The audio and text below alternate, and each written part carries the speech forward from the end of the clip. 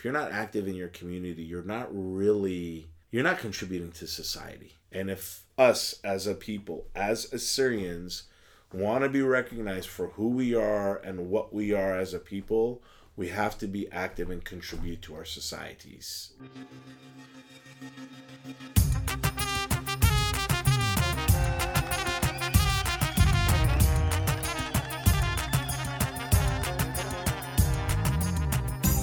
Hey everyone, it's Peter here bringing you episode 155 of the Assyrian podcast with Qasha John Badal Piru. What do you get when you meet a practicing pharmacist who moonlights as a priest?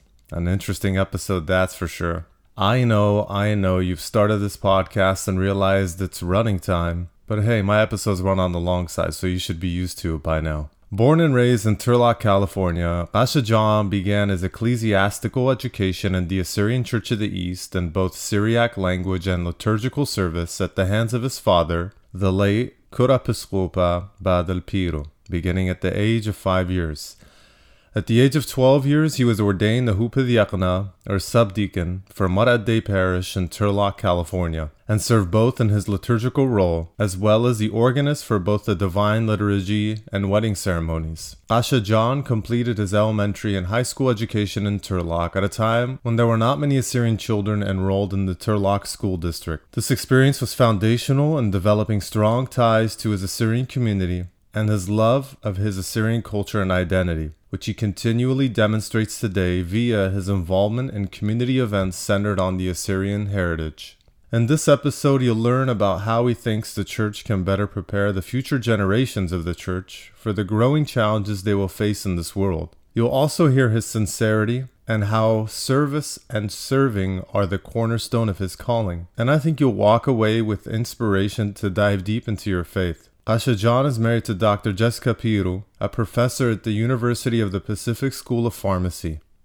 And together they have been blessed with 3 beautiful daughters, Jordan, Justine, and Gianna. Before we begin, I would just like to take the opportunity to remind you to make sure you subscribe to the podcast, rate and review us wherever you listen to the podcasts. Also, if you know someone who should be a guest on the podcast or even a host in your country, please reach out to us. You can find more information on our website. Support for this week's episode of the Assyrian podcast is brought to you by my favorite lawyer, Tony Kalogerakis, and the injury lawyers of Illinois and New York. If you know anyone that has been in a serious accident, please reach out to Tony Kalogerakis. Tony has been recognized as a top 40 lawyer and a rising star by Super Lawyers publication and has obtained multiple multi-million-dollar awards. Tony can be reached at injuryrights.com or 847-982-9516.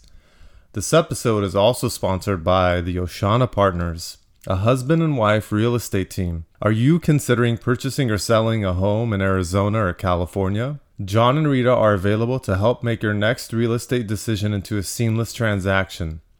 Contact the Oshanas at 209-968-9519. Get to know them a bit more by checking out their website, theoshanapartners.com.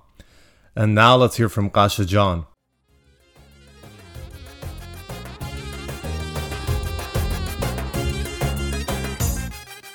Rabbi Qasha, Father John Badal Piru, welcome to the Assyrian podcast. Thank you, Aziza Peter. Glad to be here. It is a pleasure to have you on such short notice. I really appreciate your flexibility. No worries. It's my pleasure. I'm actually very glad to be here. It's been a crazy, hectic week, but we finally got together, so that's a blessing. All right. So I usually start off with, what's your first memory, your earliest memory?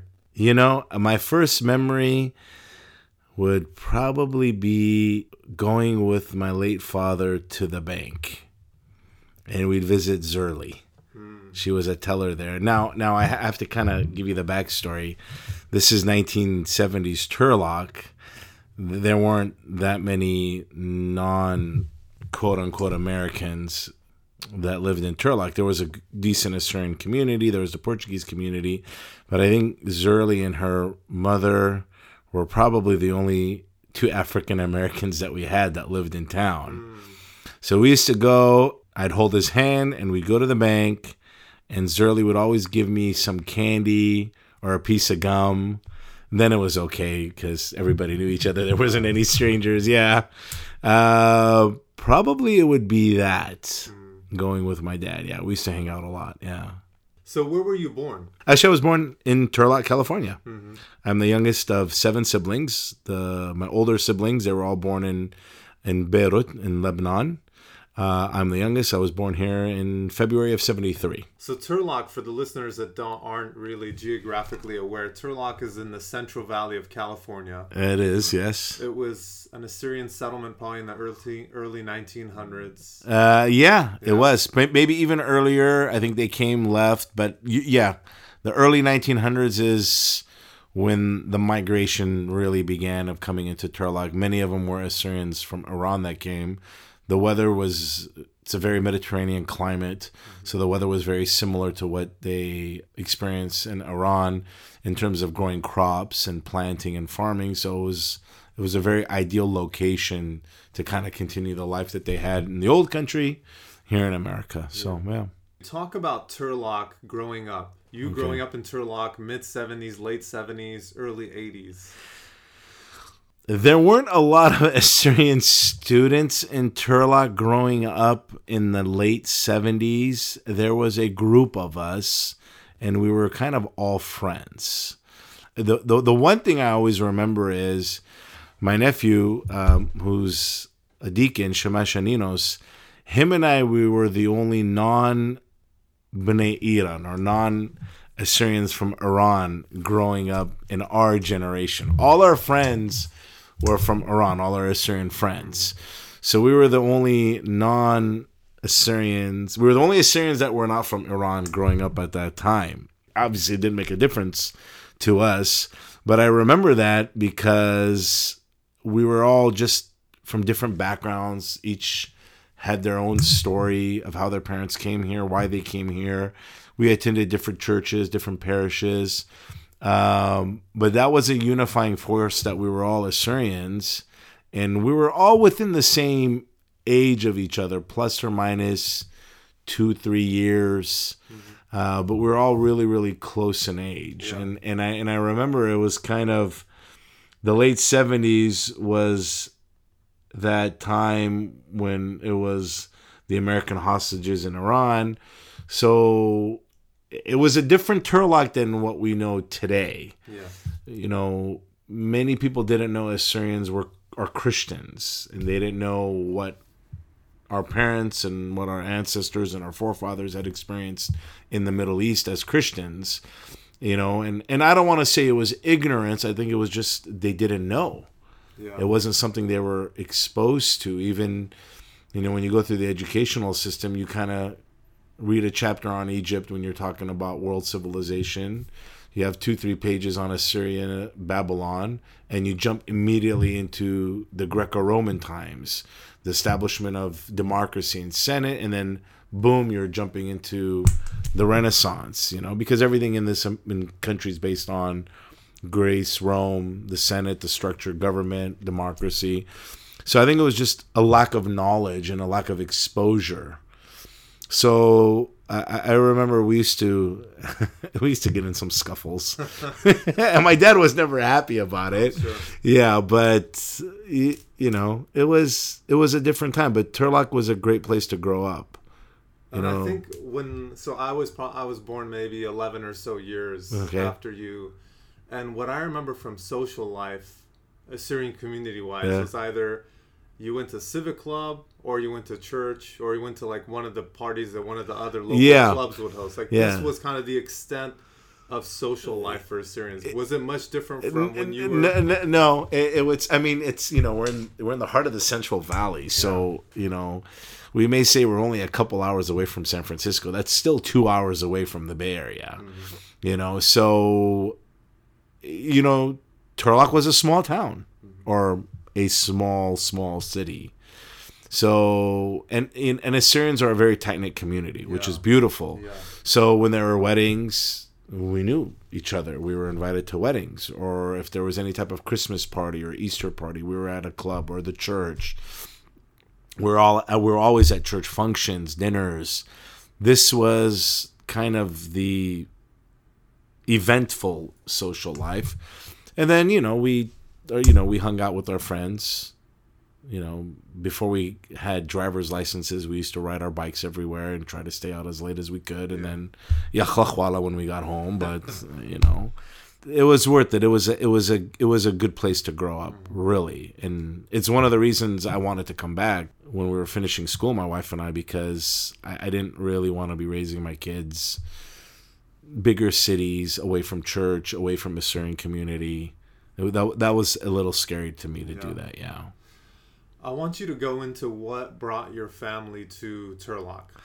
So that's an interesting story. Yeah. Actually, we were talking about it earlier, so so I've kind of let the cat out of the bag already with you. But so kind of the backstory is my father was born in the Nuhadra Duhok regions, Zakhu, in would be northern Iraq now, in 1926.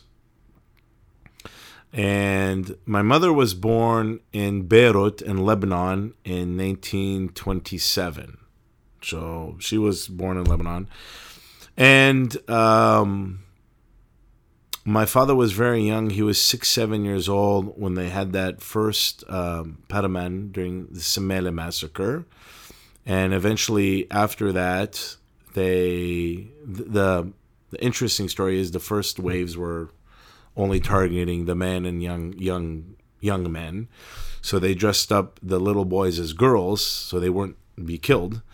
And after that, they went down to Syria with Malik Yaqub. He was one of the chieftains of the Tiara tribe. And my father's father was one of those 40 or 50 men that went down with them. And eventually that's when they all moved from the northern Iraq region of Semele region, Dohok Nuhadra, and they came down into Khabur, where my uncle was born in Khabur, and that's where my father was there in the camps, the refugee camps, basically. And I remember he would tell us a story that once a month, the League of Nations, they would send the doctors. They'd come once a month, do checkups, give medicines. That was pretty much the extent of healthcare for them back then. Anyway, so he became a student of Qasha Ilyas, Ala Menachle, God rest his soul. He was a priest of our church, and he was the father of his beatitude, Marna Say, God rest his soul. And it was a group of 4 or 5 boys that this is how they were taught the church and the liturgy and the theology and the faith and reading and writing and the language. So their teacher was a priest, or he was just their teacher was a priest. Okay. Qasha Ilyas was a priest, yeah. So, and this was at the camp. So this is, they really learned it the old-fashioned way. So when he was 18, the family moved. My father's family moved back. They moved to Beirut, not back. They moved to Beirut because they had relatives there, and eventually he met my mom. And then they were married. So he was ordained. He was ordained a deacon, actually, in Khabur, yes, by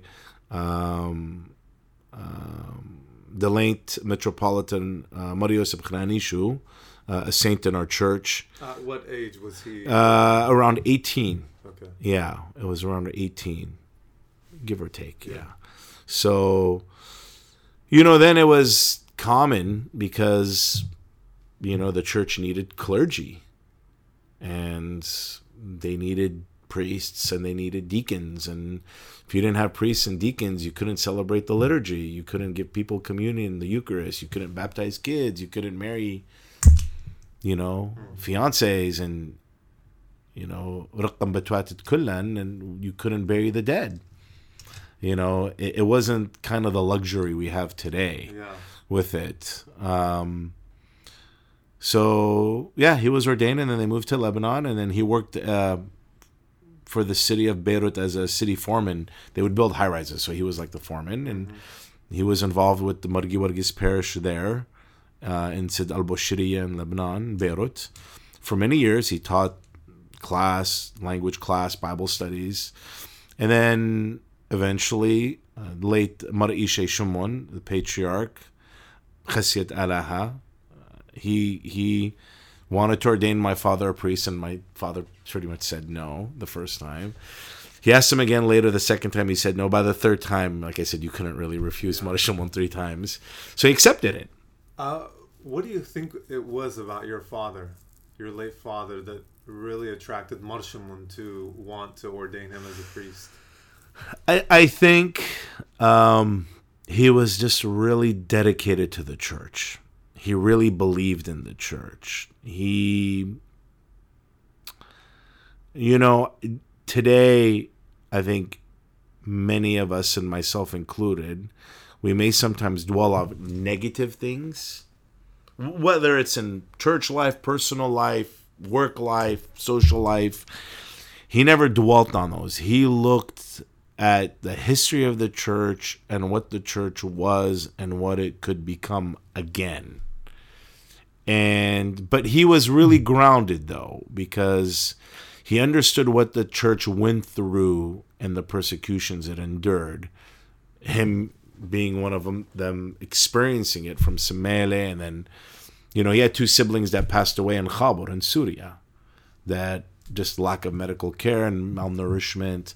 So he kind of experienced it, obviously not to the extent of what our martyrs have experienced, but that generation experienced hardship. Whether you were from Iran, Iraq, Syria, you experienced hardship for being an Assyrian and for being a Christian, and that grounded him in a reality that kind of connected him to the past of what the church was. But then also he always had that hope of what the church could be again. And I think that just made him very dedicated. He really believed in the church. I mean, he really believed in the church. And he was very stern about it. He was very, I don't want to say he was strict about it, but it was in his being. He believed his salvation was in the Church of the East. And this is what he believed. And he worked hard. All of them. There was a group of these priests that were ordained. They were ordained and they were trained and ordained in hardship, and they were expected to serve and fulfill the needs for the parishioners, and they didn't shy away from that. And I think it was that and just the fruits of his labors that Mother Shimon saw that and wanted to ordain him. Without a doubt, it sounds like your father was someone who took his vocation seriously. And he did, and I believe all those priests did. They learned in Kempe. They were in the desert. Yeah. It wasn't. They experienced hardship. It molded them into these people that they saw something different than that what I see. Yeah. And I can never experience that because I've never gone through it. The best I could say is, my father would say, or I remember when he would teach me, but you can't experience someone else's experiences unless you experience them. Right. And I think that generation, it really grounded them and molded them into, they were just real faithful priests, and did he ever go back to Semele or that retreat? Never. Well, their plan, they thought they were going to come. Well, anyways, I'll come back to your question. So, he was ordained in 1968 by thrice blessed memory Mordechai in Beirut. In Beirut, yeah. And he was. Mother Shimon wanted him to go to Iran, to be a priest in Iran and help Mordechai there. That was like, I don't have any family in Iran. I don't know the language. And he worked for this city. It was, his life was decent there. And, and he had still small children. So Mother Shimon was like, okay, we'll pass on this and I'll figure something out. Well, about 2 years later, in 1970, Qasha Mennu, he was the parish priest here at Marade in Turlog. He passed away, so then Mother Shimon was like, you need to go. I need to send a priest, and that's you. So when my parents came and my older siblings, they thought they were going to come for maybe 20 years and then eventually go back to Beirut. Yeah. And that 20 years became like a year because the parish at Turlog, they were all senior citizens. They were not a lot of young people. Many of them, they had moved away, Bay Area, LA, or away to school. So it wasn't. They didn't imagine. They I don't think they ever thought they'd be here the rest of their lives. Were the parishioners there like first generation Assyrians, like born here but just had been kind of? It was kind of a mix. Okay. Some were born here, and some had come when they were really, really young. I mean, we had some parishioners at Marade. They were born in Iraq, and they left when they were 4, and they moved to Gary, Indiana. Yeah. And then from Gary, Indiana, they made their way here to California. How that happens? Yeah. So I think it was a mix of people. Okay. But I don't think they initially never thought that they would live out their lives in California. But, God works in mysterious ways. There's always a plan that we never know. So, I want to mention actually to the listeners that your late father baptized me and you were my telling sister. me, wow. We were talking about that. And so, I mean, even to this day, a lot of my friends, whether it's parents, relatives, people in that kind of generation who grew up here, fondly remember your father. Thank you. I'm glad. So that's we have one view of your late father, but I want you to talk about kind of your experience growing up with a priest as a father. So we were one of the original PKs, the priest kids. That's what my daughters, they have a group of their girlfriends, and they're the PKs, the priest kids. It was different because I was the only priest kid I knew. I mean, back then, it was in terms of Church of the East, it was only a Marade parish until Marade was built in 91. So for a long time, everybody was at Turlock at Marade, and like I said, I was the only priest's kid I knew. I mean, I had some friends, their parents Babawate, their fathers were Shamashi, they were deacons, and I had some friends from the Catholic Church, their fathers were deacons there. But when you're a priest kid, it's just it's at a whole other level. Then it was it was a joyful burden. I mean, it was a blessing, but there were things that we didn't get to really experience that quote unquote normal kids got. We didn't have the normal family trip to Disneyland. I don't ever remember my father taking a vacation while he was a priest. I remember we had 2 weddings in Chicago. Over several years, there were 2 family weddings in Chicago. They were actually his nephews. Well, like say his first cousin's nephews. Anyways, they were Piros. So he went, but he made sure the weddings were obviously ceremonies were Saturday and the weddings reception was Saturday. But he made sure that the Sunday there was coverage. That's twice. But I remember when they used to have meetings in Chicago with His Holiness Maridancha, he'd always fly back Saturday, even if it was a real late flight, just to be at church on Sunday. So there would always be service. So he never took a vacation that I could remember. Really, I can't remember. I remember, though, he retired in September of 96, and then in December we sent him to Australia to go see our family there after he had retired. That was like his first vacation ever. Wow. Yeah, so it was neat. It was, shocking. How did he endure it for so long? For that many years, But I think, he really loved his parishioners. He really loved his parishioners. I mean, I think the best analogy that I had heard was like, he was like their dad or grandpa. He'd be driving around with his hat on, visiting them. They used to wear these old mafia fedoras, and but nobody does it now. No. Unfortunately, I love that. Yeah, but all the old priests, they wore these fedoras, and they were neat. They were kind of cool cats, But that it was a joyful burden because there were things that we kind of missed out on that normal kids got to do. Mm-hmm. But then, when I think about it now, I don't know if we really did miss out on anything. I think we gained something more. So, like, for example, myself and Shemesh and Ninos, every night was Sluta Daramsha, evening prayers. Every night. We were not allowed to miss. And sometimes it would just be myself, Shemesh and Ninos, and my father doing Sluta Daramsha. And sometimes the deacons would come or not, and they all work, and that's This is the American life.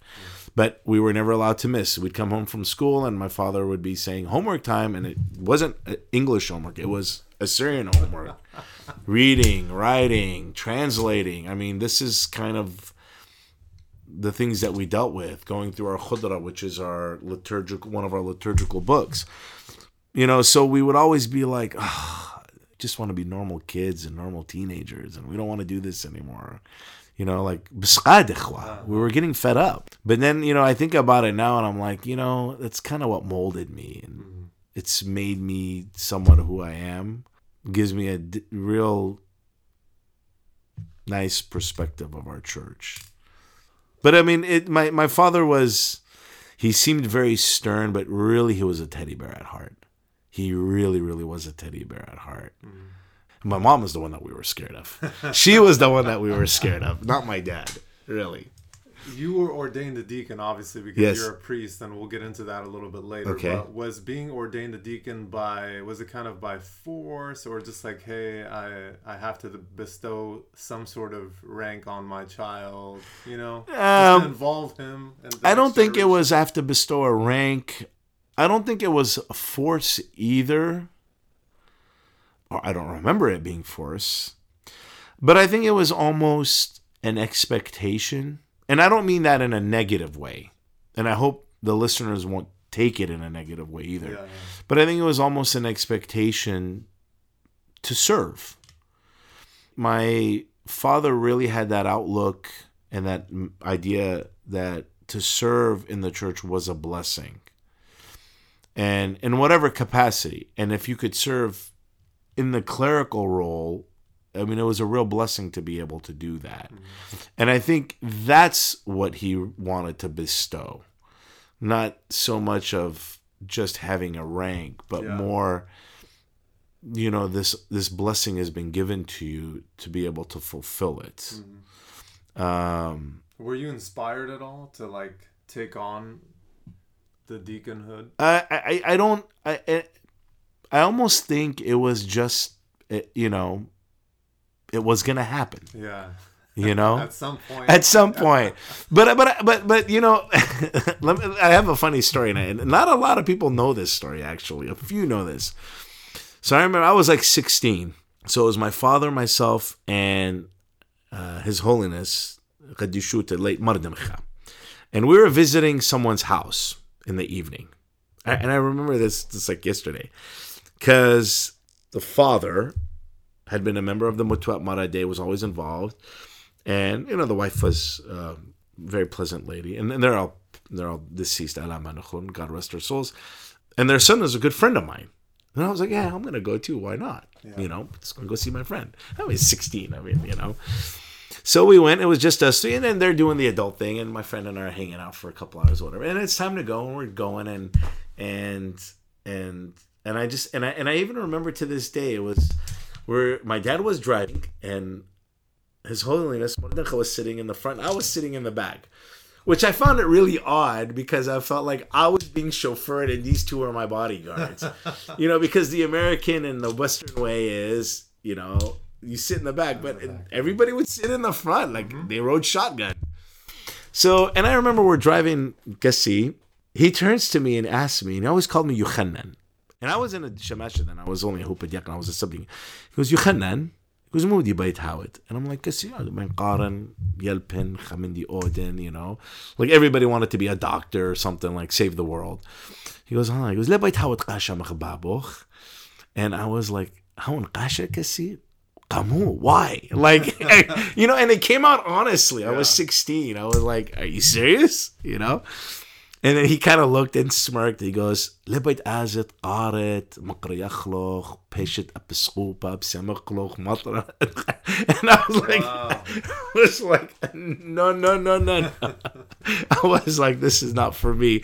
I was like, la kessi ana bain qaret, machkan khayuta, hawili kilpad, atcha. And he turns to my dad and goes, khasha wa bay gawar shukle. It was just kind of, I knew it would eventually happen. And it wasn't a negative thing that I knew would eventually happen because, our family's always been involved in the church and helping. So it was kind of, this is in a weird way what we do. I know it sounds very arrogant, but it's not meant to come out that way. Yeah. So your day job, My day job. Your day job, interesting, is you're a pharmacist. Yeah. So yes, I am a pharmacist. What was the inspiration behind pharmacy school? That's another interesting story. Money? Really. No, actually, yes, kind of. So when I was in college, I went to UC Davis. I was an okay student, and I didn't put as much effort that I could have put into my studies. I did enough, and I did decently, but for what I was thinking I wanted to do at that point, like I didn't know, did I want to go into medicine? Did I want to go into dentistry? Did I want to do research? I was kind of all over the place. And I never really put that much of an effort in terms of schooling. I mean, I was okay. I wasn't very rigorous. Now I'm very rigorous. I wasn't very rigorous. So, I used to do research as an undergrad. So I actually was accepted into the PhD program at UC Davis in the neuroscience program. Full ride, scholarship, everything. Didn't have to pay a cent. So I did that for a couple of years, and I got bored really fast, like really fast.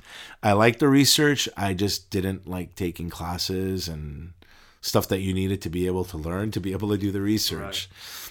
Right. It just really wasn't panning out for me. And I think I just wasn't mature enough. So I got my master's. I finished it with the master's, and I got a job working for a biotech company at Berkeley. And that was great. I was young, I was single, and I was making some decent money, and I had no obligations besides rent that I had to pay. So it was a nice deal. You were living in Berkeley full time? No, I was actually living in San Leandro. Okay. So I commuted to Berkeley, but it was only like a 10-12 minute drive, which wasn't bad. Were your weekends in Turlock? Yeah, my weekends were in Turlock, church, family, and, mom would always cook enough food to last for a month, even though you were going to be gone for a week. So I didn't have to worry about that. I'd come get my clothes washed, Typical Assyrian boy stuff. Yeah, So I had it made, and it was kind of neat because the company I worked for was testing this drug on sepsis, and I was in the pharmacology toxicology department group.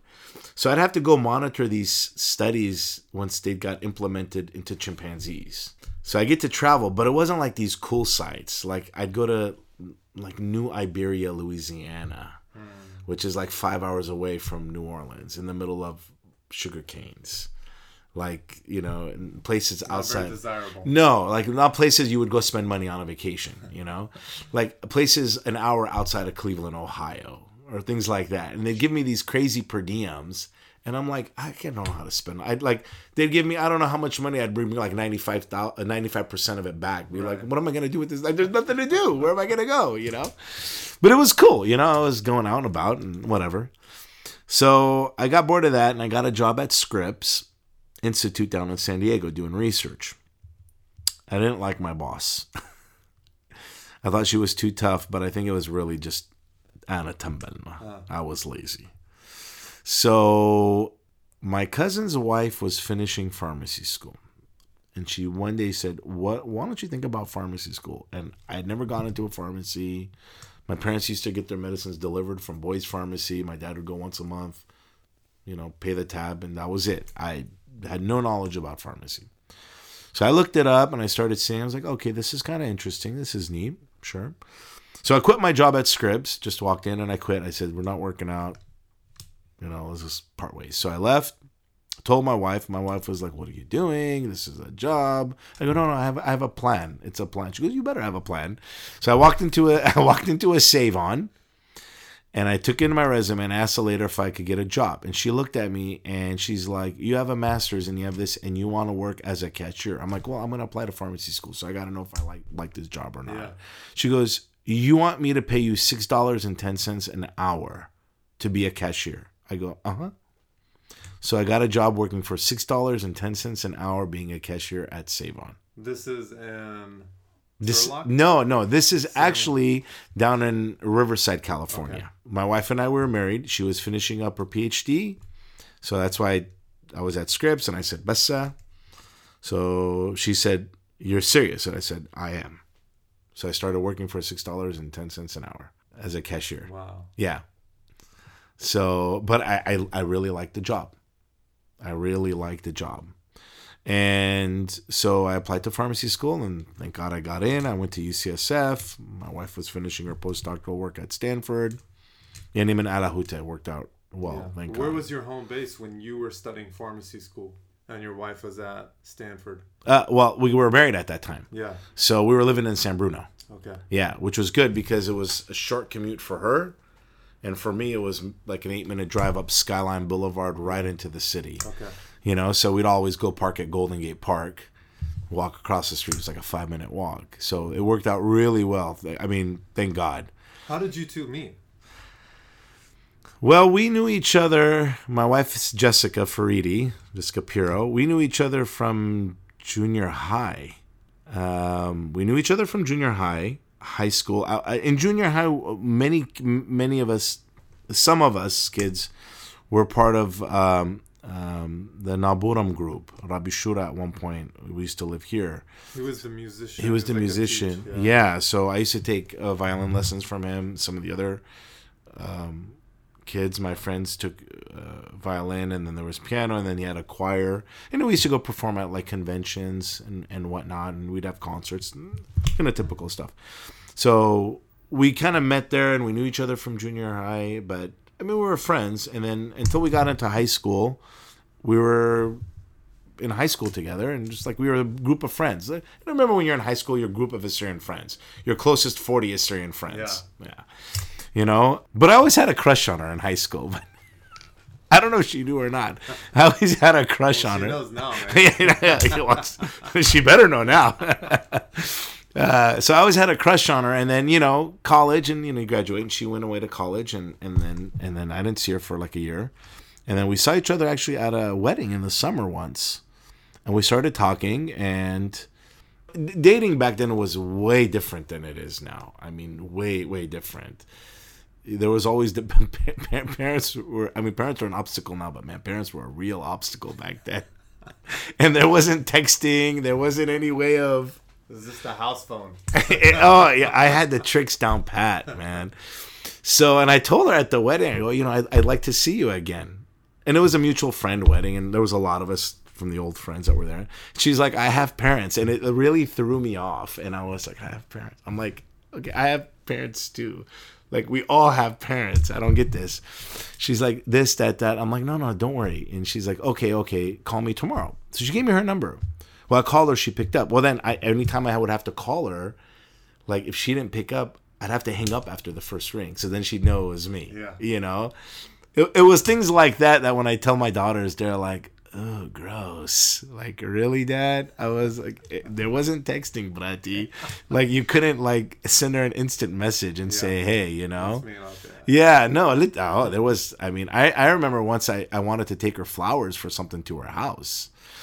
So, that was after something. So, my friend, there was two of them with me, and one of them was driving, and I went to her doorstep, and I rang the doorbell real quick, or I knocked on the door, and I laid the flowers down. And I had to run because, she has parents. And as I'm running across her lawn, my foot went into like a gopher hole, and just, flat, sliding across the grass. The door is opening.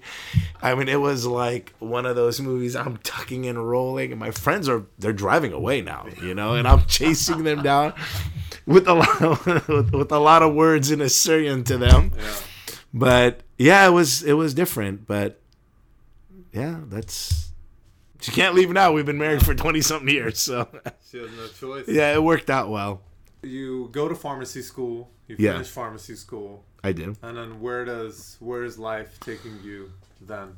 I was at pharmacy school at UCSF, and one of my friends said, do this rotation with Walgreens for management. And I said, I don't work for Walgreens. He's like, do the rotation. You want to be a manager. And I did, and I really liked it, and I kind of made some connections.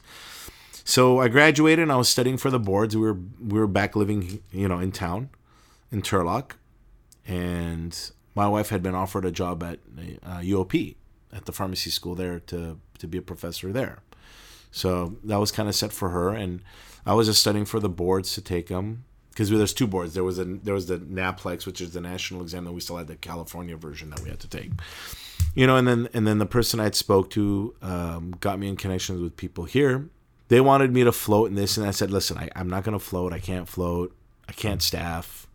I think a lot of it back then was just my ego and my arrogance. You know, as you grow up, you learn.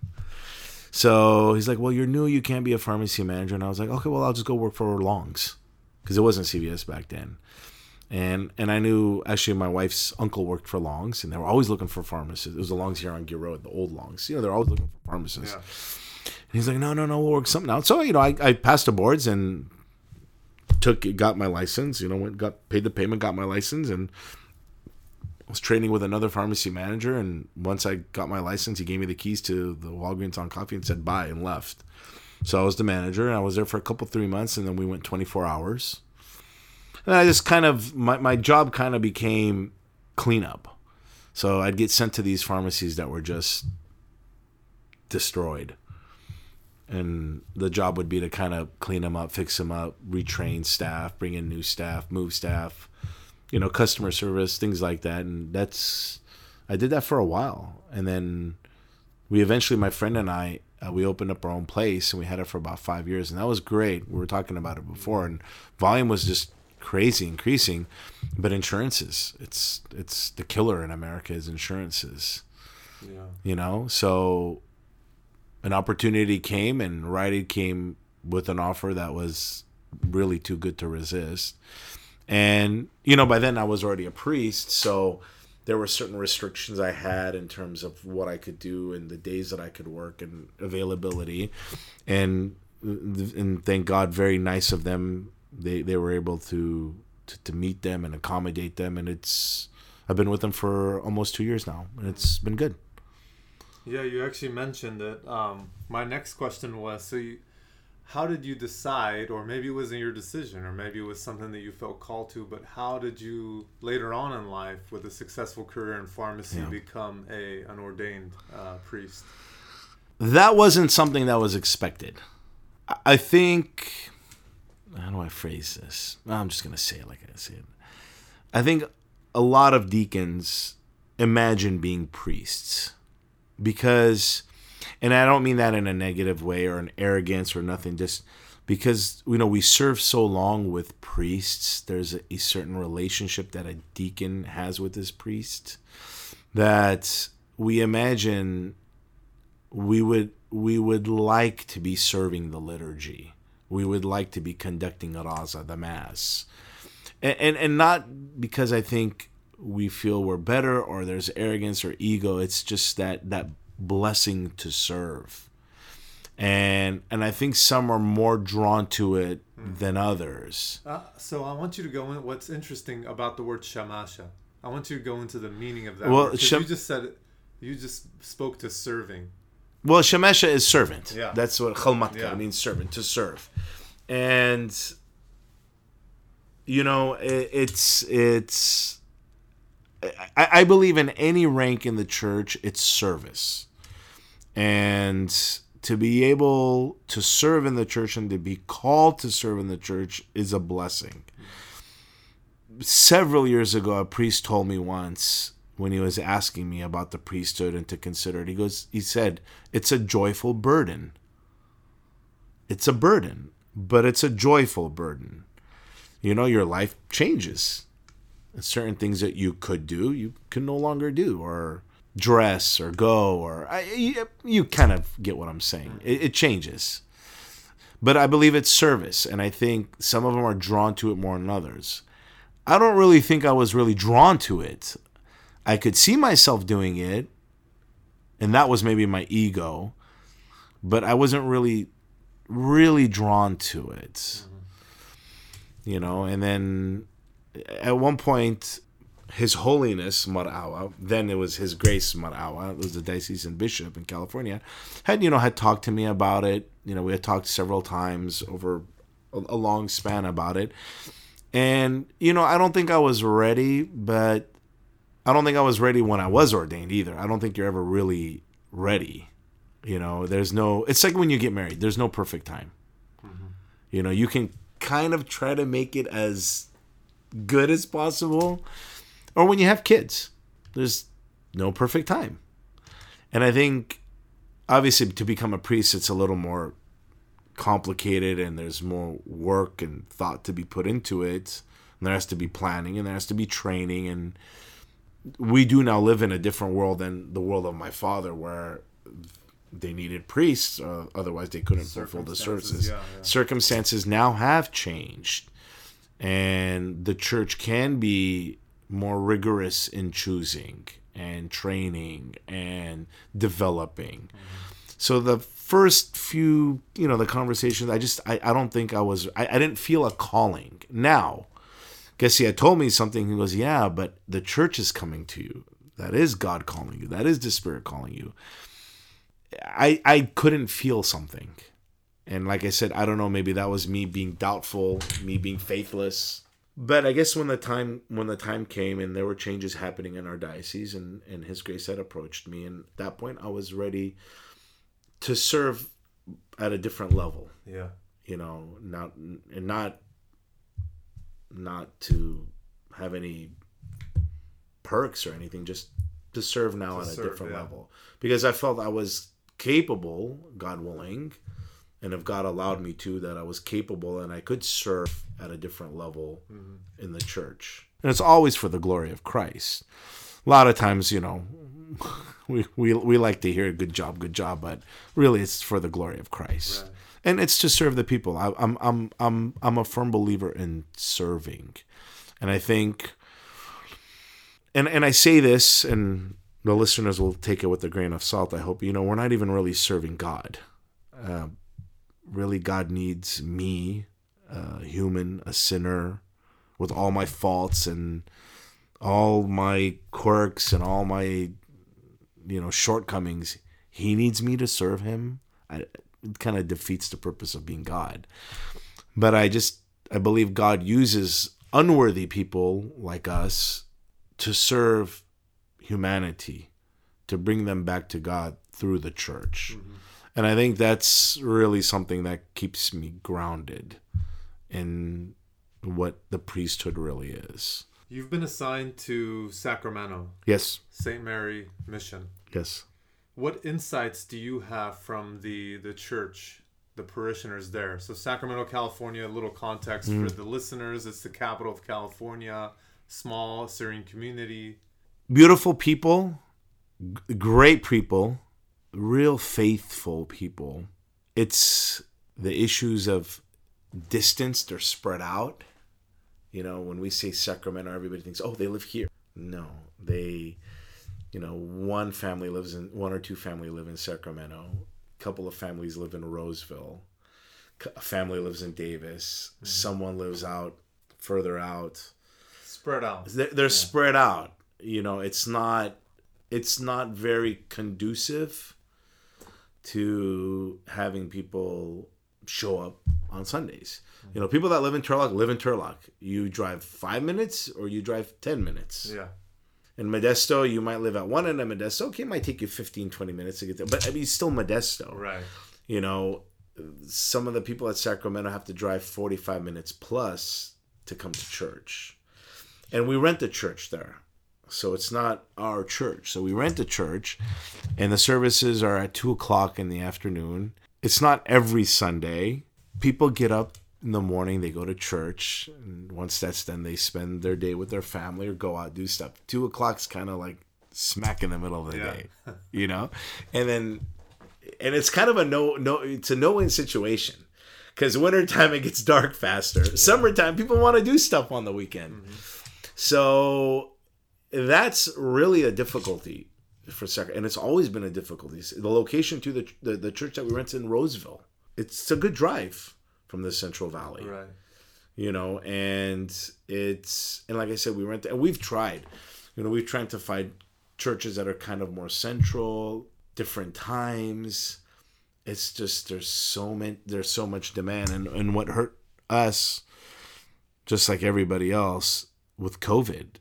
Once services shut down, because since we rent the church, they shut the church down. And when we were looking for other churches to rent, it was, you're like number 25 on the waiting list. Yeah. We have about 140, 150 plus Assyrians, Al-Turay, that live in the Sacramento area. The majority are not Church of the East. some of them moved there, they retired or they moved from Bay Area, LA, whatnot. So if you have a church that's close to you, go every Sunday. Yeah, you don't understand what a blessing it is. It's really difficult for them to be able to come. But I always say, I was like, man, these people, man, if they had their own church, like they were a big group of people, they're real faithful, they're real muhumne, they're real, they believe in the church. How involved are you with the Central Valley youth? So listeners, when I say Central Valley, for people that live in California, it's always a reference to kind of the Tri-Cities that are within this area. Right. Modesto, Ceres, Turlock. Yeah. The last couple of years, I haven't been as involved just because I was enrolled into a master's program in theology. So I was completing that during this time.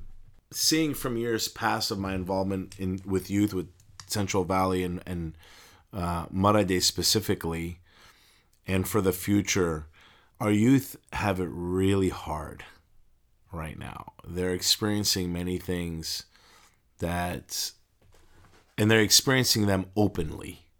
And not just temptations. I mean, they are temptations, but, this is what the devil's been doing now for 10,000 years, so it's not going to change. But the way these temptations are coming at them, whether from societal viewpoints, from the government, their social lives and structure of who they're with,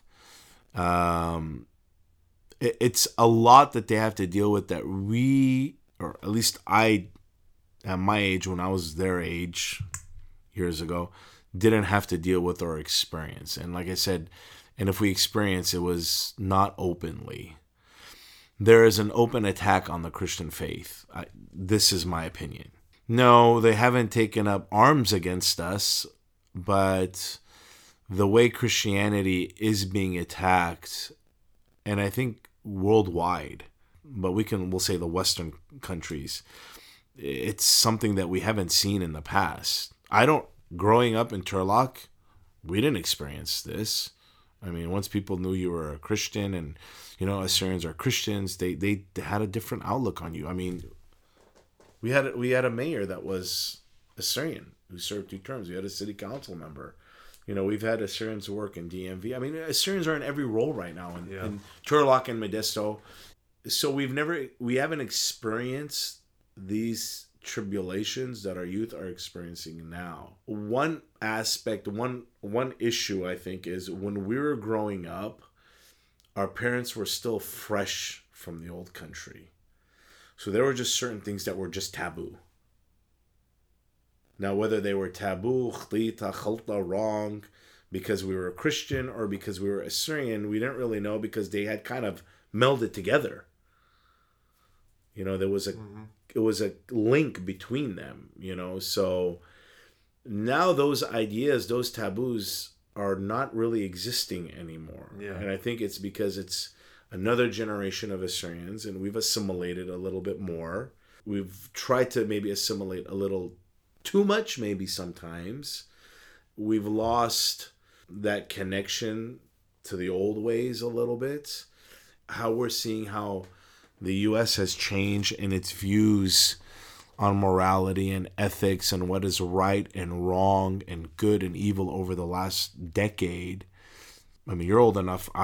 You'll see the country's really changed in the last 10 years, drastically.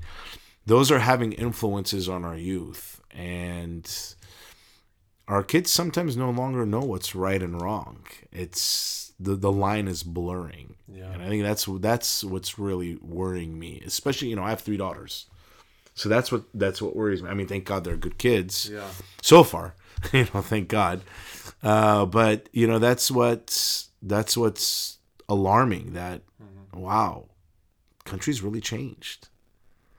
Things that were, we're a minority now, Christians. Yeah. Christianity is a minority in America. We keep saying it's built on Judeo-Christians. Most of these people don't know Judeo-Christian. And we're a minority. So things that we see are wrong.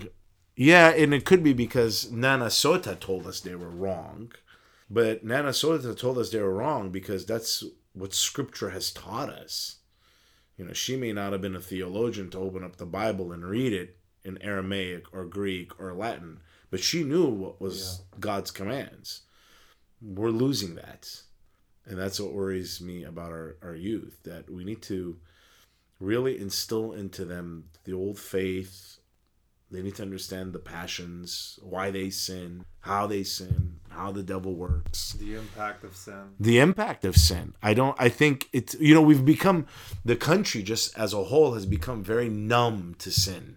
It's just, oh, okay. Yeah. It's common. It's expected. And I see it like whether you're at weddings or events or this or that, even at work. I see it's, the way people talk and act and do things and say, we couldn't get away with that 20-something years ago. We knew that Japolo was coming. Yeah. But now I say that, but I see something that the youth is now more strongly bonded. They're not, well, I go to this parish and this is my parish. And I never really experienced that either because all we had was Mara Day. Yeah, so, but I'm seeing that there isn't that, well, this is my parish and this is where I go, And I'm sure some of that maybe still exists. It's, it's pride. Everybody's proud of their parish, and that's okay. Be proud of your parish. But I think they're really bonded because, I see like my girls, they have really close friends at Mara Day, really close friends at Margiwalis, really close friends at Marazaya. And they all fit in well with each other. Yeah. So I'm seeing that'll help them because they are a community right now. I am in a separate community at my age, and who I deal with and who I sit with and eat with and talk with and socialize with. They're developing their own community, their own network, and as long as it could be within the church, that'll really help them for the future. Mm-hmm. Not only in terms of their spirituality, their Christianity, their faith, knowing what's right and wrong. They're going to make mistakes. I still make mistakes. Find me someone that doesn't make mistakes. Yeah, there's his name is Jesus. Yeah. They'll make mistakes, but they'll be making it in a community where they'll have that support to help them. Mm-hmm. That's very important because society won't give that support right now because, like Isaiah says, good is bad, bad is good. Mm-hmm. So things have kind of flipped right now. These are my worries about youth, but I'm thinking the way that they're going right now, they'll be fine. Because, see, there's this generation between my generation and my kids. There's this mini generation. That's me. That's my generation. Yeah, it's your generation. Yeah. Okay, right? But there's some people that, if they're 18 to 20 years younger than me, give or take, I can kind of be their dad. Yeah. Like if I started really early, But there's this mini generation group where they've lost focus of the church. They've lost focus of who they are as Assyrians. They've lost focus of who they are in their community. They've lost focus of how they can contribute to society, how they can be an active part of community. And I'm seeing this next generation that's coming up, this younger one, they're now learning all these things. They're first and foremost communities within the church because it's their faith community. It's their family outside of family. I mean, think about it. Anything that happens in our life, the priest is the first person we call. Mm-hmm. Well, think about it. Someone wants to get married, we're calling a priest. Baptism, priest. And someone passes away, who do you call? You call you call a funeral home and then you call a priest. But I mean, there's such a primary role. The church is such a primary role in the believer's life that I'm seeing it now with them that it's funny, like my kids, and a lot of them, they plan their weeks around Sundays and Fridays. Sundays, you got to go to church. Friday, you have to go to youth. And everybody we have to go to youth. Well, they go to youth because if they don't, they're going to take attendance. They don't get to go to conference.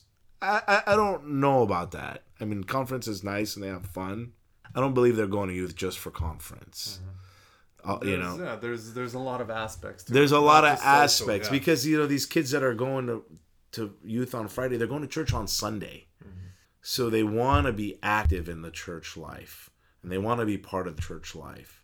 And I'm seeing it with this group, the way the youth is now. They're so bound to each other, just in their social life. That's something I think was missing in that mini generation. I could be wrong. It's funny how you naturally transition to the next question in sequential order, but what wisdom do you have to impart as a parent who has 3 beautiful girls? Thank you. Honestly, it's and this isn't cliche. Take them to church, raise them in the church. There's everything else is superficial and meaningless, to be honest with you. Good parents sometimes have bad children, right? It happens for whatever reason. And I'm not saying I'm a good parent. I'm generalizing. Mm-hmm. Good parents sometimes have bad children. And sometimes good parents do everything for their kids and the kids just doesn't work out. And it could be that the way the parents parented was maybe not the best for that child, whatever the reason is. But I could tell you, if you don't take your kids and raise them in the church, they will not be good kids. Period.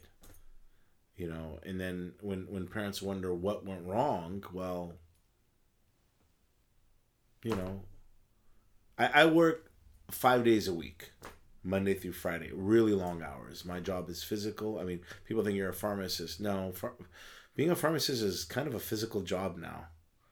We're on our feet, we're moving, shots, tests, this, that, all day, and it's mentally draining, and then on weekends, I'm, my other vocation, the priesthood. It's not a weekend gig, but, if I'm having to cover or counseling or this or that, yeah, everybody wants to stay home. Everybody wants to sleep in. Everybody wants to do nothing. Everybody wants to go travel. Hey, I'm human too, Peter. Yeah. I want to do it as well. But there's just certain thing. Once you have children, you've been endowed with a blessing from God.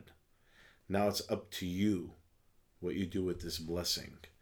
And I think raise them up in the church. As tiring as it is for you, as mascadenta is going to be for you, as draining it's going to be for you, you have to do it, because when they grow up in the church and you see them in youth, we see them active in the church, whether they're in the choir, they're playing music for choir, whatnot. The fact that they're in church on Sundays should be enough to say, thank you, God.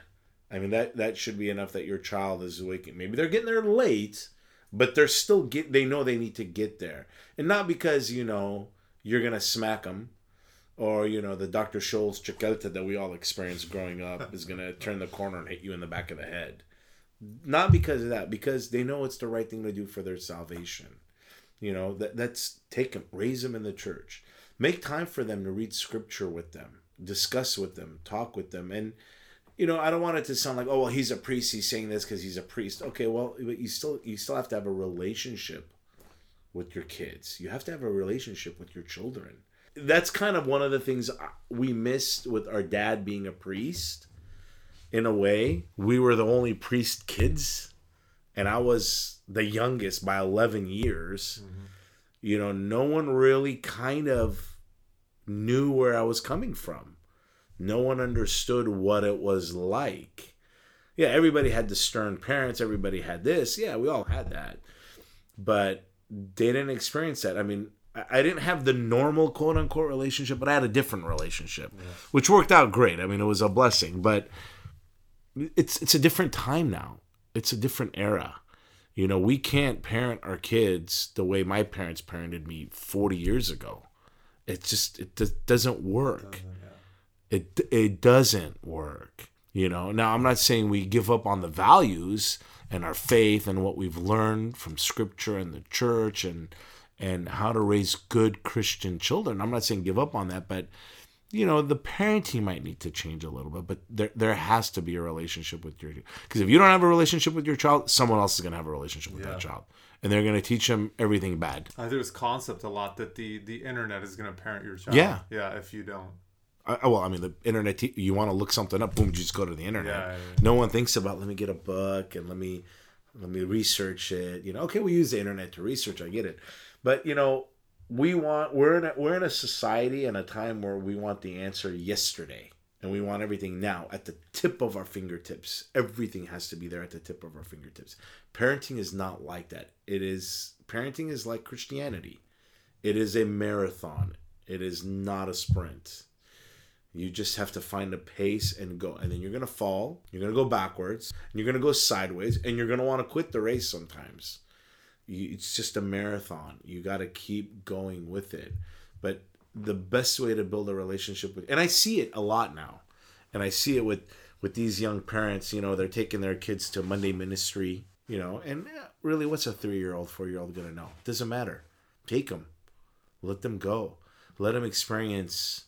Even if you teach them baba kucha, that their learnings, the brain will absorb. It's a sponge, and being in that environment of church. They're taking them to the fall festivals, or they don't call them Halloween parties now. Yeah, they call them all Hallows Eve, All Saints, yeah. And that's fine. But all these things to keep them involved, grow them in the church. So, see, when I was growing up, we had friends that were non-Assyrians. We had quite a bit of friends that were non-Assyrians. And they were okay. But we always knew who our friends really were. And it was always that Assyrian group. We were here in Turlock, and the rest of the Assyrians that were members of Maradi lived in Modesto. But the majority of kids our age growing up that were here in Turlock, not all of them were from Maradi. Not all of them were from the Church of the East. But there wasn't a lot of us, so we were that group. Mm-hmm. Whereas in Modesto, even though they were all members of Maradi, there was a lot of youth and a lot of kids there, that were all Church of the East. Yeah. We were like a few of us. Like I could probably count 10 of them, and that was about it. Mm-hmm. And Maradi's always traditionally been like an older parish, I mean, it's changed drastically over the years now. But we were tight-knit, but all of us were involved in our churches. All of us were involved in our church programs, each person at their own church. They were active because the parents were active. And I think that really, that helped. It connected us. So if you want to parent, raise your child in the church. And I know you get tired. Sometimes you don't want to go to church. I get it. I trust me, I know. But read the Bible with them. Be a parent with them. I don't agree with be a friend with them. You got to be a parent to your child. Mm-hmm. But it's how are you going to parent them? You can't tell your kids, do this stuff, and you don't do it. It's like the person that smokes and tells his kids, don't smoke, it's not healthy, but he's smoking a pack a day in the house. I mean, you can't do that. It's funny because one of my podcast guests actually mentioned that same story. The smoker? His recollection, his first memory was his dad telling him, yeah. But he sees his dad smoking, having a blast with his buddy. Like, what is this guy telling me? But see, and it's not being hypocritical. They say that because I think they know. I mean, it's bad, mm-hmm.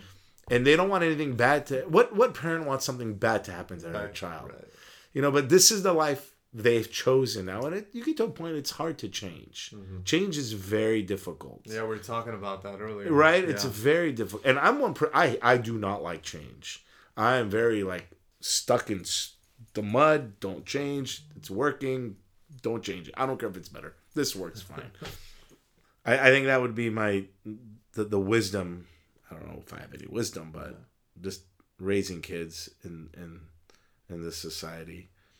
Raise them in the church. Take them to church events. Read scripture with them. And I'm gonna be honest, we're not that great at it either. We try. I mean, but I know my kids, they read scripture at night in their rooms. Mm-hmm. They read the Bible. We used to read it with them, and I'm a dad and human just like everybody else. We fall out. We fall sometimes, and what are you gonna do? Little is known about the wife of a priest that is involved in the background. Can you draw the curtain and reveal some details of how involved your wife is in the community and her work that has supported youth activities? Wow, that's like 2-3 questions in one. Yeah. Sometimes little is known of a priest's wife, and that I think depends on the priest and his wife, the environment they're in, the social grouping that they're in, what level of involvement they feel is appropriate for her. I don't mean that negatively. I just, So it's funny because in Arabic, a priest is an al-khuri. Khuri means priest. And then the wife of the priest is a khuriya, qashishta. Not priestess, but, wife of a priest. And even in the Greek Orthodox Church, a priest is a presbyter. And the wife is a presbytera. There is an anticipated and accepted role that the wife of the priest has. And I think that's a beautiful thing, because someone that you can't go into the priesthood without the support of the family unit. I think it would be a very difficult priesthood, be very hard. It would be emotionally draining to you, because think about it. Priests deal with many different characters on many different levels, and you need your sanctum sanctorum at home, and you need someone that can be your emotional rock to stabilize you. If that relationship doesn't exist, you'd have to be a really, really strong priest to be able to handle that and not depend on someone. And whether it's advice or just comfort or just, people sometimes want to vent.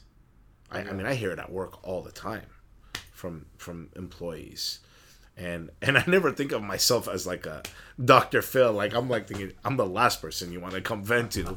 Yeah, you really chose me out of everybody here, but okay. But to have a healthy priesthood and have a healthy marriage and a healthy relationship in priesthood, the wife has to somehow be active in something. And I don't mean that has to, like, oh, we have to make her this because she's the... I don't mean it that way. There has... It's the family is entering into the priesthood. There has to be something that they're being able to serve. My wife cannot go, this Sunday I'm going to be covering out Marzaya Parish. My wife cannot go Sunday and fulfill the liturgy and celebrate it. That's not her role. But there are other roles. I mean, when I was a deacon, my wife was very involved in Friday school at Marad Day. And by default, youth, I guess, since kind of the Friday school was a funnel to youth. Everything happens on Friday night, and then you see the 12-year-olds are looking at the 14-year-olds, 15s, and they're going to youth, and they're still stuck here. Yeah. So it's kind of like something they knew, like, oh, this is where I'm going to get to. So she had been involved with it for years in that aspect, in terms of initially it was just kind of helping in the younger kids' classes, because our daughters were really young. And every mom, when their daughters are really young, wants to help, but they don't have that much time to. So that, I guess the best segue is they kind of start helping in the class that their kids are in. And then kind of as the kids get older, they can take more responsibility if they're willing to do it. So, she was involved with that, and then it was Sunday school, helping with Sunday school. And then she was teaching for Friday school, and then for a few years she was administering it. And then, you get, and she works, she teaches at the pharmacy school there, so at UOP. So, things happen in life that kind of pull you in different directions. So you have to be, rolling with the waves. Yeah. And sometimes you have to lessen sometimes your involvement in one thing to be able to fulfill your duties at your job. But the last few years, last several years, she's been, I don't want to say running because it makes it sound like, but she's been organizing, I guess. Okay. The dance group that the church has. It's a phenomenal dance group, and it's, it kind of fell into her lap, and she started doing it. She really wanted to change things up for one of our festivals and said, I want to start teaching them traditional dances. And all I could think of was Shabe, the Shabe, the dancer Shabe with the big mustache. Yeah. And I'm like thinking, and I'm seeing swords. I'm seeing him, and I'm looking at these kids, and I'm like, I don't think this is gonna happen, but okay, babe, you got my support, whatever you need. But I highly doubt they're gonna grow a mustache like him. I mean, this is what I'm thinking. This is how I'm imagining it. But The funny thing is, and props to her and the dance group and all the moms that have helped. So it's an equal across the board. But it's the dancers, they're just phenomenal. They're awesome. And it was funny that I think Batnahran organization was having one of their food festivals a few years ago, and Shabbat was going to come. And he told them, I'll come if this great dance group dances with me. Wow.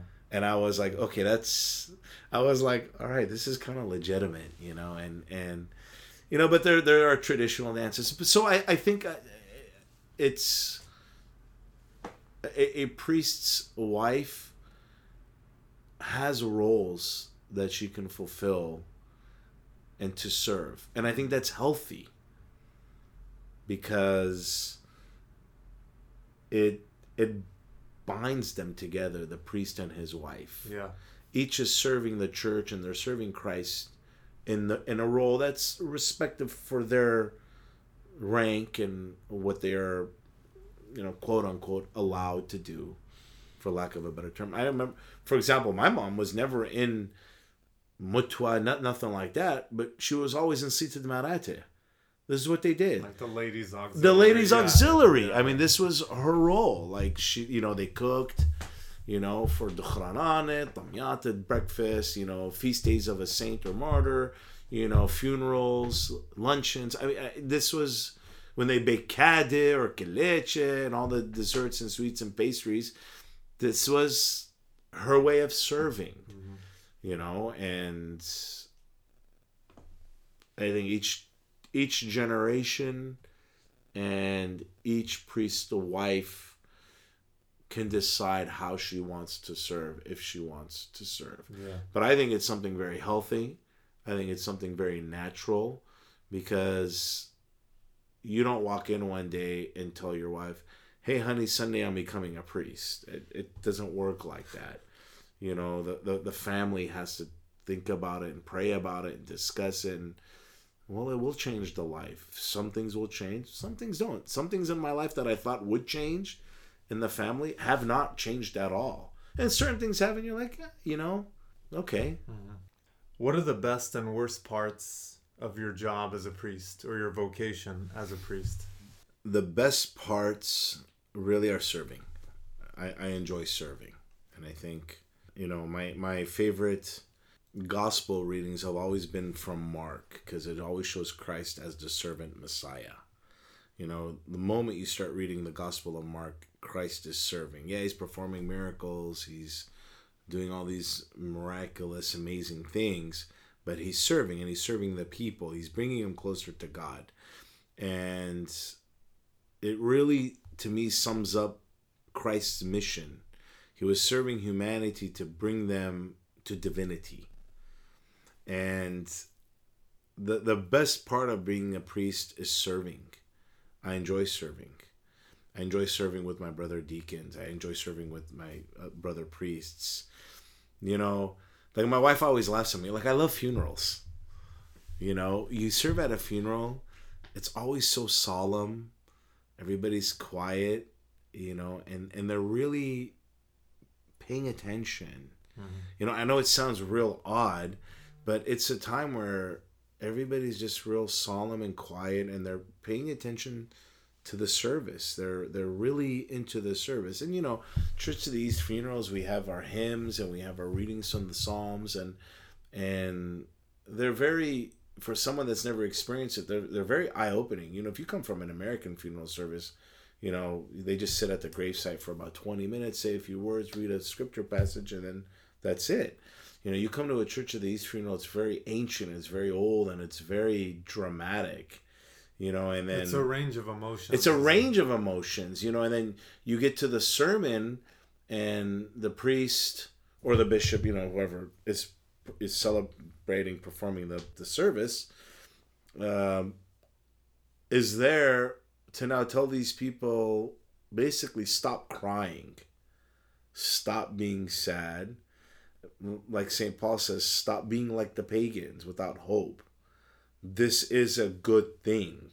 This is actually what we aspire to be at, that one day this death will take us to paradise, because which is our avenue then to the kingdom of heaven. You go from, everybody's sad and they're bikhya, and then you say the madrasha, those lamentations, and they start crying, and then you get to this sermon that's inspiring and it's full of hope and what it should be. This is what a funeral is about.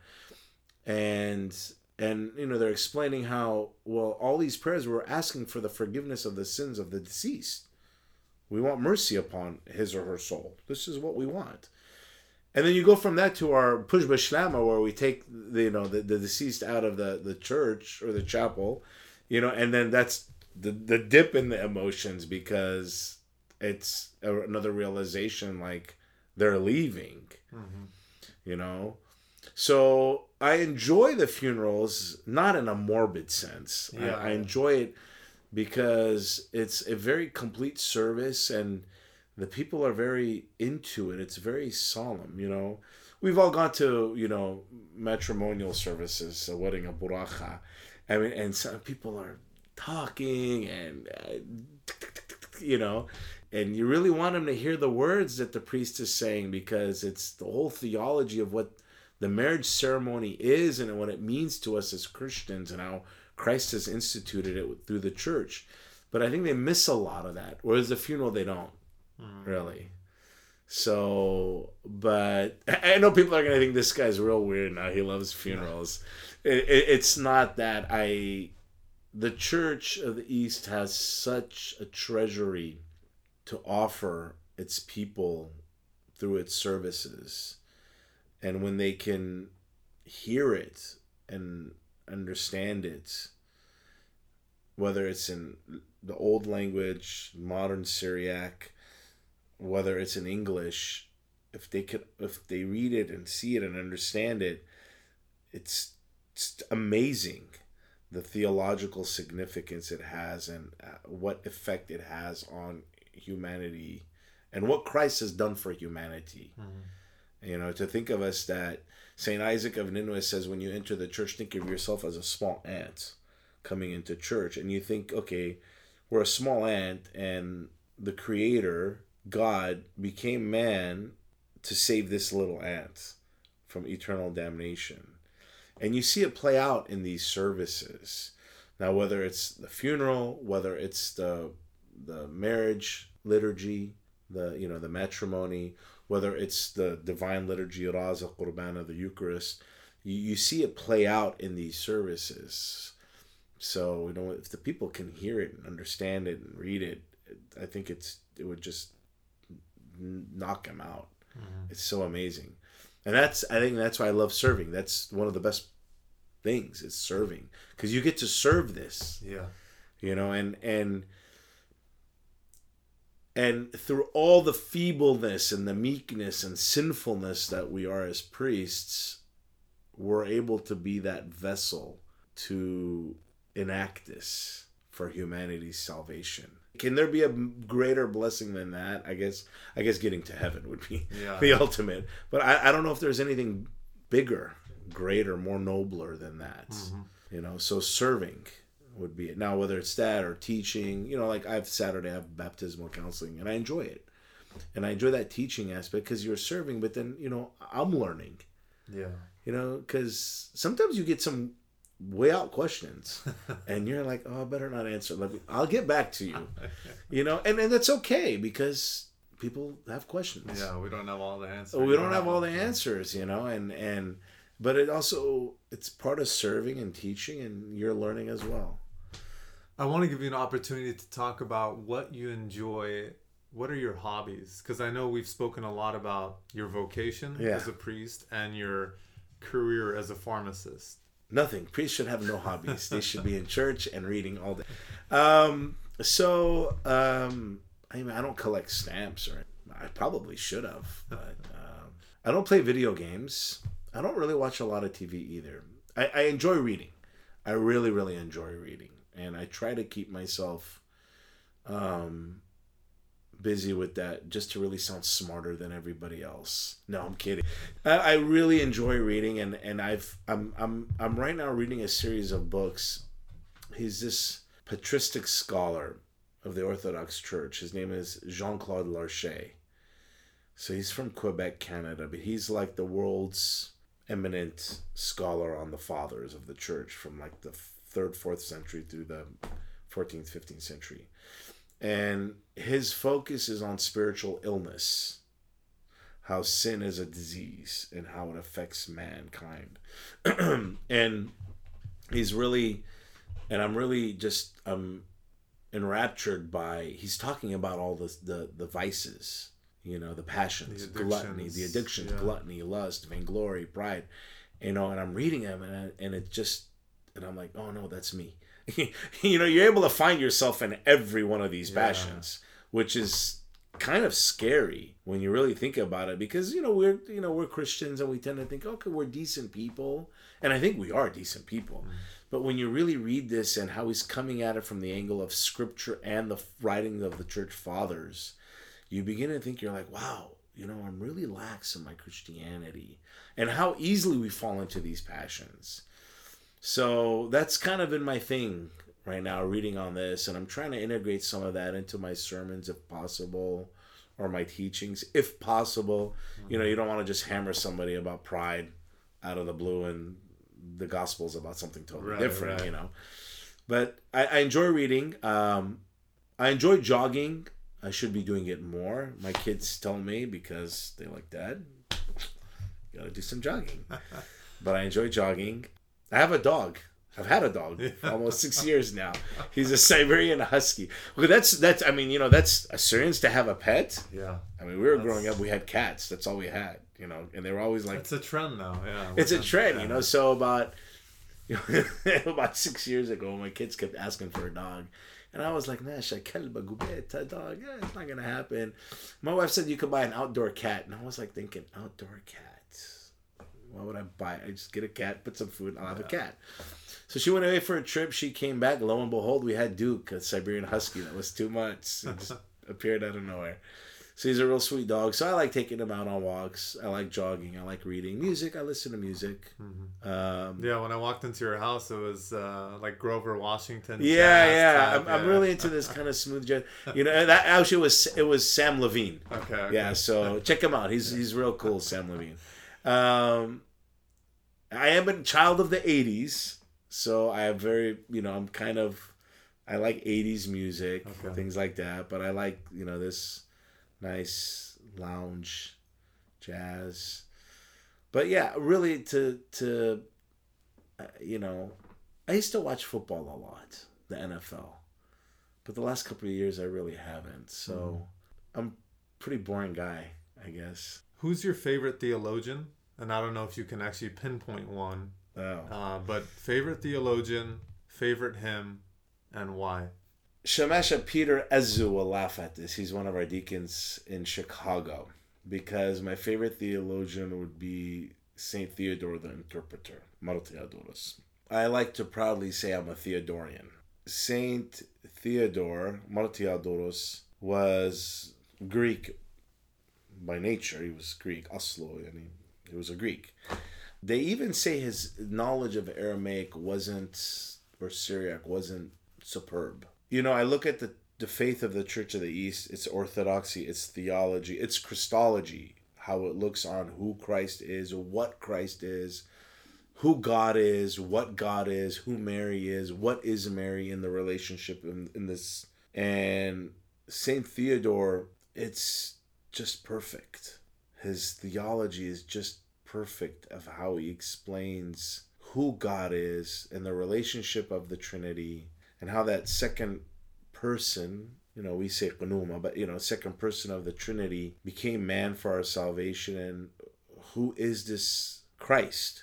Mm-hmm. Is he just man? Is he just God? Is he half God and half man? Oh, well, that would be Hercules then. Who is he? What is he? And the theology, he's my favorite theologian, not because the Church of the East learned from him, but he uses some terminology that he could have only heard of somehow or been exposed to that's not naturally Greek. This terminology that he uses to describe the incarnation of the unification of the godhood and the manhood these two natures, the two pneuma, the two individualities of divinity and humanity into one person, Christ. Some of the terminology he uses is not common Greek terminology. Yeah. And even the ideas he's expressing, they're Eastern ideas.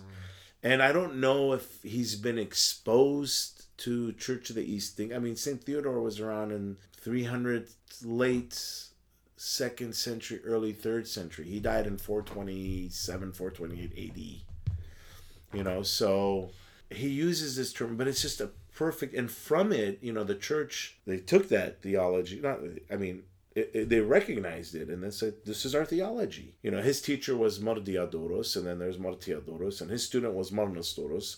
But then eventually it gets down to Mar Narse Malpana, who's one of the preeminent theologians of the Church of the East. And really, by then, he's really kind of fortified the Church of the East theology and the Christology on Christ, the unification. And I don't want to use separation, but lack of a better term, separation of the qualities of what the divinity does, what the humanity does. But they're not two, they're in one Christ. There's no confusion in this union. So each essence or each entity maintains its characteristics of divinity or humanity. And even prior to, Mar Narse, there was Marbawe Rabba, who really, in his hymns, started really formulating and structuring Church of the East theology. So then by the time of Mar Narse Malpana, and he was very staunch Church of the East, and a lot of it he was in a milieu where he was encountering Miaphysite, Monophysite theology coming in. Miaphysite, Monophysite bishops were entering into area that was usually known as Church of the East area. So there was these debates and quote unquote battles, of theology. So he really was pushing it further out, the Church of the East theology of what it was. So then by the time you had Mar Odishud and Siwan of Armenia, the theology was pretty set. It was set theology. But I think it all, the church calls Mar Theodoros the interpreter. If someone wanted to learn more, what references or where can they refer to his? I have a lot right here. Yeah. My master's thesis was on the patristic exegetical tradition of the Church of the East and how really it's a culmination and fulfillment and just a tracking of the Antiochian school. Back then there were two schools of theology. There was Antioch in Syria, and Alexandria in Egypt. Alexandria was more allegorical. They really focused on the divinity of Christ. They were more prone to these flights of fancy. It was more like the unseen things, kind of philosophical. Whereas Antioch was more empirical, and they really focused more on the humanity of Christ. And I'm not saying one is more right than the other. It's just that with the allegorical take of Alexandria, they tended to lose out on the humanity. Where the Antiochian school, who was Theodore, Nestorius, and then the ones before them, it was more, if the humanity isn't a real humanity, then we don't have a real salvation. Christ had to have had a real humanity. Mind, soul, body, rational thinking, everything except sin, obviously. Yeah. Then it's not, if that's not the case, it's not a real humanity. Then do we really have salvation? Did he really take everything we had to save us? If not, is our salvation real? So I was analyzing St. Theodore and his writings, especially on John 1:14, and the Word became flesh. And then also researching Saint Narse, Mar Narse, and then Mar Odisho. So these were the three. Okay. And this was your master's in theology. This is the master's in theology. So, but Saint Theodore, I would try to first initially find Saint Theodore's commentaries. and then find his commentaries on John 1:14 and start from there. Because you can always, any decent website, you can find who St. Theodore was, what it is. But, you have to be careful. Some people still consider him a heretic because he was condemned in 553 in the Second Council of Constantinople after he had been dead 125 years. And it was all politically motivated. And I talk about that in my thesis. So, anyways, I St. Theodore, okay. like Shemeshah Peter Azu says, you're a Theodorian. I go, yeah. I don't think we answered the second part of the question, though. Okay. Favorite hymn. Oh, favorite hymn. Yeah. Yes. Favorite hymn.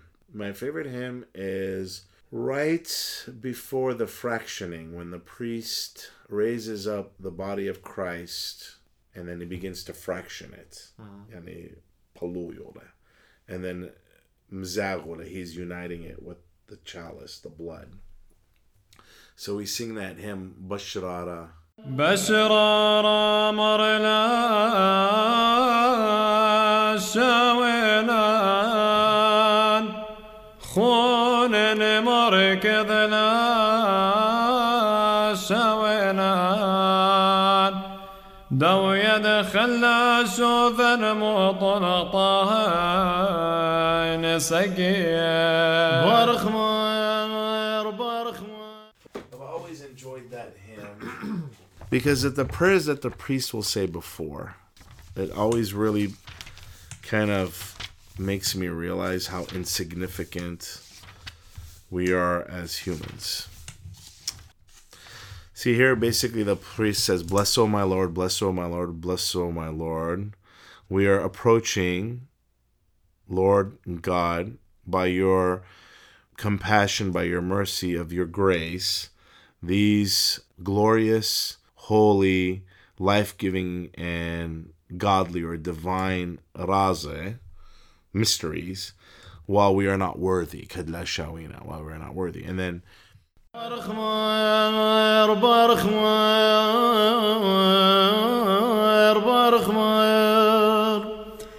مقرولا مرا ولا مرخما وث الطيب وثاخ صدر زيال شويخي وقديشي ومخياني ولا هاي كذلا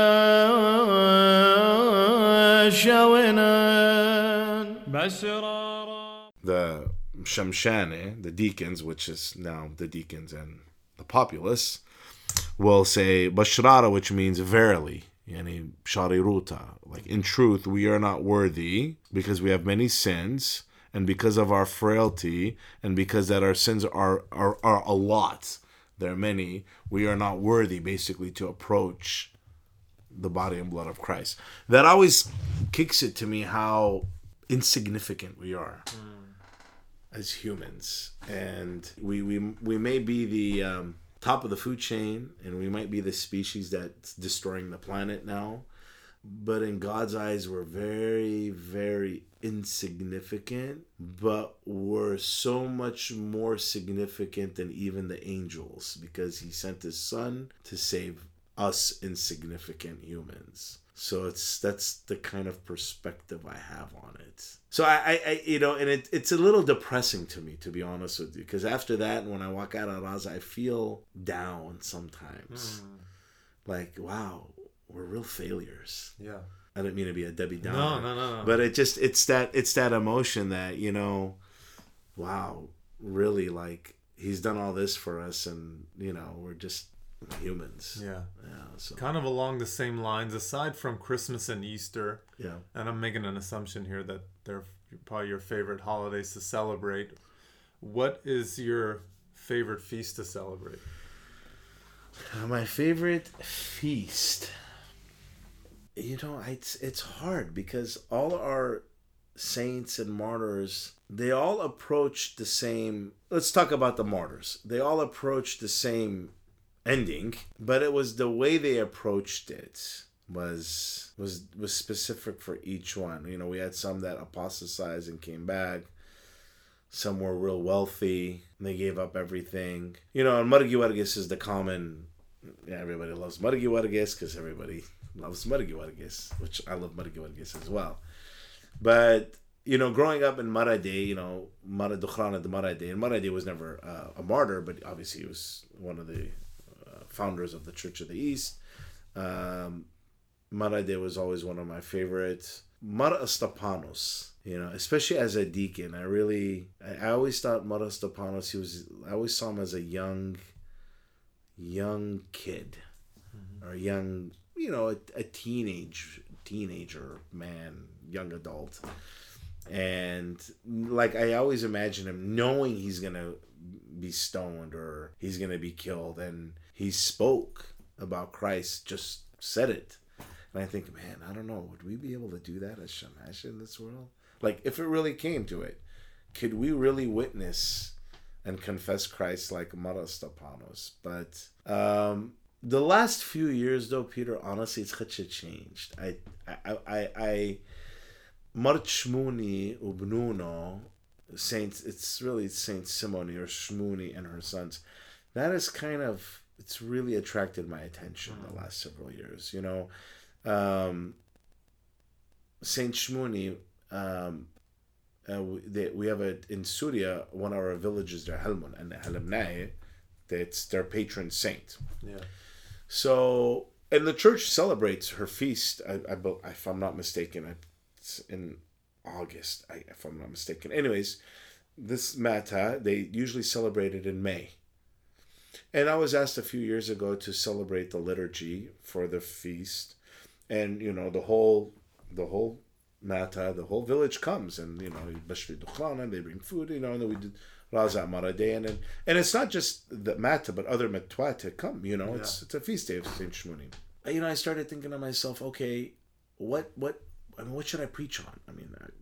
I could, obviously the gospel, but, it's her feast day. We should talk about her. Why is she important? Because the interesting is Saint Shmuni and her sons was during the reigns of Antiochus Epiphanes. So this was 100, 200 years before Christ. This is after Alexander the Great had died, and then he basically bequeathed his empire to his generals. And Antiochus and Seleucus, they were these generals Seleucus was in Babylon and Antiochus was in Syria. And this is the same Antiochus Epiphanes that he defiled the temple in Jerusalem. That's why there's Hanukkah. So when he sacrificed a pig on the temple altar in the holy temple, and he erected statues of Zeus and of himself in the temple, and that's when the Maccabees then revolted. And then the story of Hanukkah comes along. Anyways, so she wasn't a Christian, but she was a God-fearing woman who believed in the God. And what always, I read the story and I looked it up and I looked in some articles and some references and what we have in our Khudra, the religious cycle book, and basically tells her whole story, but in hymns. And it was just shocking to me and amazing that not only did their teacher, the seven sons' teacher, not only was he martyred for God, but so were her sons, one after the other. People tend to think it was like, oh, they were all just killed at one time. No. Each one went through horrific tortures and torments and, having their skin peeled off their bodies alive, being cooked alive in boiling oil, parts of their bodies cut off member by member, till it got to the seventh son. And you would think the seventh son would have been like, okay, no. I'll eat some pig. We'll call it a day, And the fact that the mother was still urging them on to die for God than to defile him, that was just, to me, was shocking. Because in this, I don't know, could we do that as parents in this age? Do we have enough faith to do that as parents? Yeah. And reading how she was encouraging her sons to accept a crown of martyrdom for the only true God. It was really bringing tears to my eyes. And I was like, I don't know if I could do this as a parent. Really, if it came down to it, I might be able to say, okay, my life for theirs. Yeah. Okay, maybe. I'm telling you, maybe, Peter. Could I really expect this of them? But isn't this what's expected of all of us as Christians? That. So it's, I don't want to say it's become my favorite, but it's just really it just makes me really think. To the point I don't want to think about it sometimes, because it's like out loud, I don't want to be in that situation. What are your favorite Assyrian books? And non-Assyrian books, both religious and or secular. Okay. Let's go non-religious. That's going to be much easier. So non-religious, I'm a big history buff. So I like anything that has to do with history, and I'm a big fan of the classical period of Greece. I don't know why. Like, I think I was born in the wrong time, wrong era. Yeah, you know. So anything that has to do with history, you know, any books that I can find that are historical, even if they're written with the historical slant and they're just a novel about Julius Caesar, I'm really interested in. Mm-hmm. So that's kind of that. I love Clive Cussler. He's almost like an Indiana Jones, but not goofy. Yeah. All right. Clive Cussler is the author. So, but he takes events that have actually happened historically in the history of the world and will build a story from that. You know, one of them was, I think it was the Odyssey. Was it the Odyssey? Yeah, it's the Odyssey. Basically, he put in a lot of evidence, and he'll use real research that's out there, and he put in some evidence that Troy really isn't in Turkey, the city of Troy, that it was somewhere located in Britain. Wow. Yeah. So you're like, no, that can't be. And then you're reading it, and then you look up the references, and you're like, wow, these are kind of crazy stories. Yeah. So those are, and then like I said, I got my little religious section that I kind of go through in terms of, who was great here I like is this. Vladimir Lossky is great. Where is he? There he is. Lossky is great. More about theology. The likeness of God. Yeah. Dogmatic theology. The dogmatic, yeah. So, you know, I'm really, that really fascinates me. You know, I try to read up as much on St. Isaac of Nineveh as I can. You know, St. Isaac really was like a bishop for 5 months and then he quit. He goes, I'm dealing with couples complaining about marriage issues. And he retired and became a hermit. Yeah. And then he started writing all his ascetical homilies. You know, and I read him and I think, wow. He's also referred to as Isaac the Syrian. Isaac the Syrian, yeah. And really, he's not Assyrian or Syrian. He was Arabayewa. He was, I think, Yemeni. And then he was assigned to the Sea of Nineveh in that area. Yeah. SEEC. So, and he's just like, after 5-6 months, he said, this is not the life for me. And he became a hermit. And it's an impossibility. No, I don't think people can become like St. Isaac of Nineveh, you know. In this day and age. I really truly believe there are probably in this world maybe 4 or 5 holy people. Like really holy people. Like these are the people that you look at them and you can't look at them. Because the angelic glows, like it's that you can't look at them. Yeah. I don't think they live in the world. Like they're Luchopapa in the mountains. They've retired places. And they're in such communion with God that that they're being deified, you know, while still on earth. They're experiencing that divine light. They're experiencing that part of divinity that St. Peter talks about in his second epistle, that, you know, it's the deification process. That is our goal, to become deified. We can't become God, because that would require change in essence, which is impossible. Yeah. But it's that deification of our nature to reach immortality, and I think these are people that are there already. And maybe there's like 4 or 5 of them, I think, maybe less. Achik Ar-Chikima is one of my favorites. Again, I tend to like authors that really tell me how much of a failure and useless I am.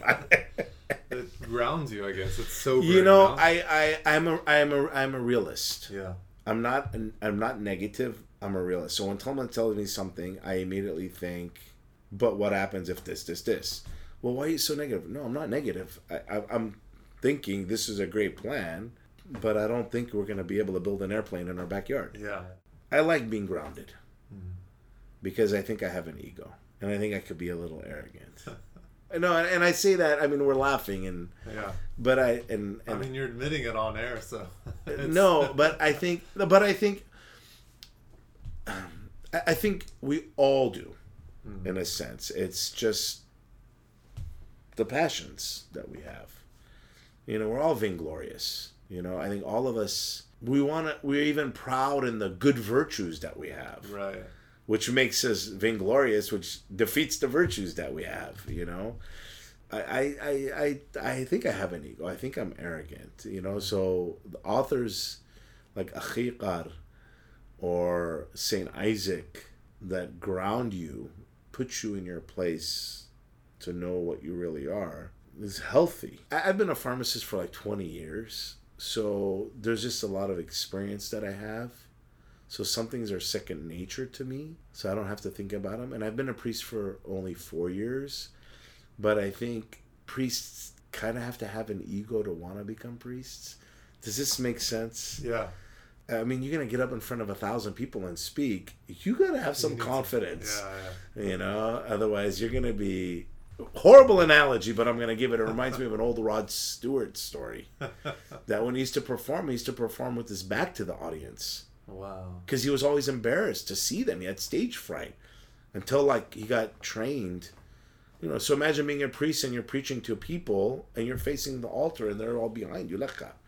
Like, it defeats the purpose. So I think priests have to have an ego in a sense. And it sounds bad that I'm saying it. Maybe more like confidence. To be able to do this. But I think with that, it's easy to fall into having an ego and becoming proud and becoming prideful. You know, so the authors that ground you are good. It's healthy. You know, it gives you a balance. Rabbi, we have listeners from all over the world. What is one last thing that you'd like to impart or leave with them? More wisdom. You ask me these questions of imparting. I don't have any wisdom. I'd like to thank everybody for listening in. I'd like to thank you, Peter. You took time out of your busy schedule. This is a great experience. It was a wonderful experience. It was very nice. Yeah. So I'm glad I did this. We're in a world that's changing really fast. And it's not just COVID and everything. That's part of it. We were talking about it earlier. You know, how pharmacy life changes with COVID. But it's not just COVID. It's views on governments. It's views on Christianity. We're at a time right now where, as a community, as Syrians, we really need each other more than ever at this point. Because, you know, as more generations go forward and come along in America, that's more generations that are further and further away from our roots. And, you know, the connection will always be there, but it could be less strong of a connection. I was born in America, so I cannot tell you how it was living in Iraq or Khabur or Lebanon. You know, my wife was born in Iran. She was 4 years old when she came. She has some memories, but she's not going to say, I lived like this and I lived like this.